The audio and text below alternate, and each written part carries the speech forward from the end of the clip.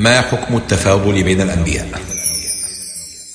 صلوا على اللي هيشفع فينا لما بنصلي على نبينا، بيصلي بيها الله علينا. اللهم صل عليه.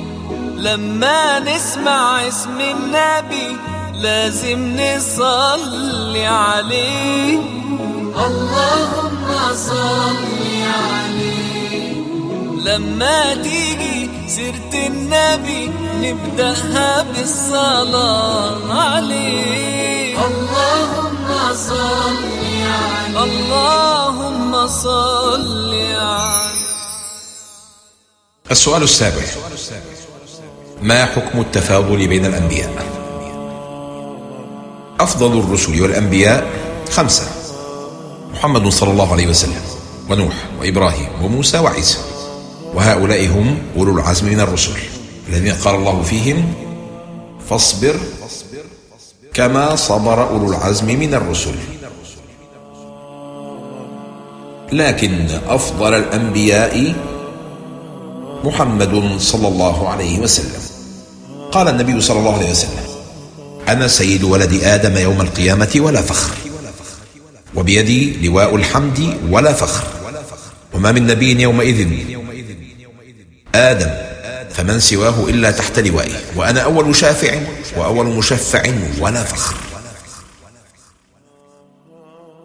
فرسول الله صلى الله عليه وسلم هو سيد البشر في الدنيا والآخرة، لكن الحديث نص على سيادته يوم القيامة. لماذا يوم القيامة خصيصا؟ لأنه اليوم الذي يظهر فيه فضله على سائر البشر، حين يموج الناس بعضهم في بعض ويبحثون عمن يشفع لهم إلى ربهم.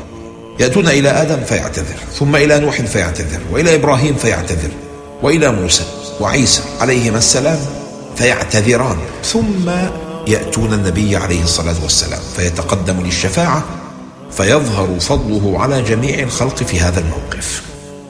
ولا ينافي تفضيل النبي صلى الله عليه وسلم قول الله تعالى: لا نفرق بين أحد منهم،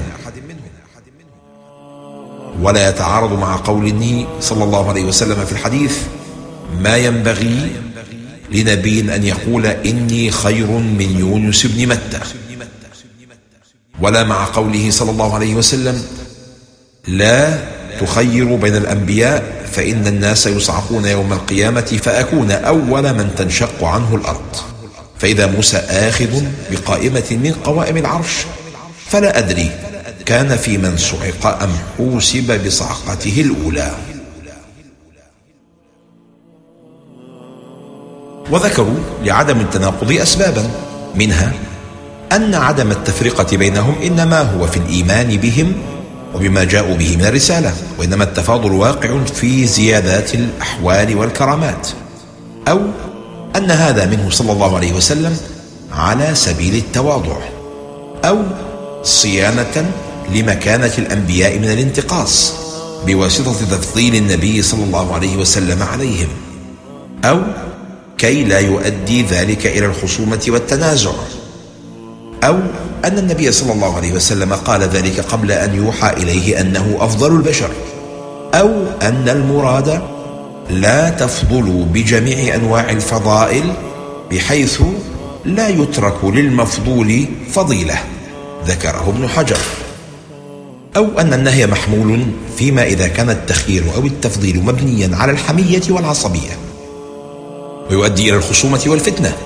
وليس مبنيا على النصوص الشرعية.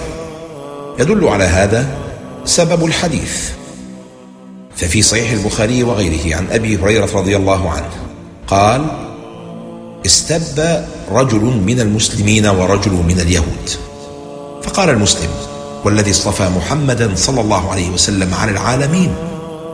فقال اليهودي: والذي اصطفى موسى على العالمين. فرفع المسلم عند ذلك يده فلطم وجه اليهودي، فذهب اليهودي عن ذلك إلى النبي صلى الله عليه وسلم فأخبره بما كان من أمره وأمر المسلم، فدعا النبي صلى الله عليه وسلم فسأله عن ذلك فأخبره، فقال النبي صلى الله عليه وسلم: لا تخيروني على موسى، فإن الناس يصعقون يوم القيامة فأصعق معهم فأكون أول من يفيق، فإذا بموسى باطش جانب العرش، فلا أدري أكان في من صعق فأفاق قبلي أو كان ممن استثنى الله. قد مر بك أن الله خص نبينا صلى الله عليه وسلم دون غيره من الأنبياء بما لم يعطه أحدا من الأنبياء قبله.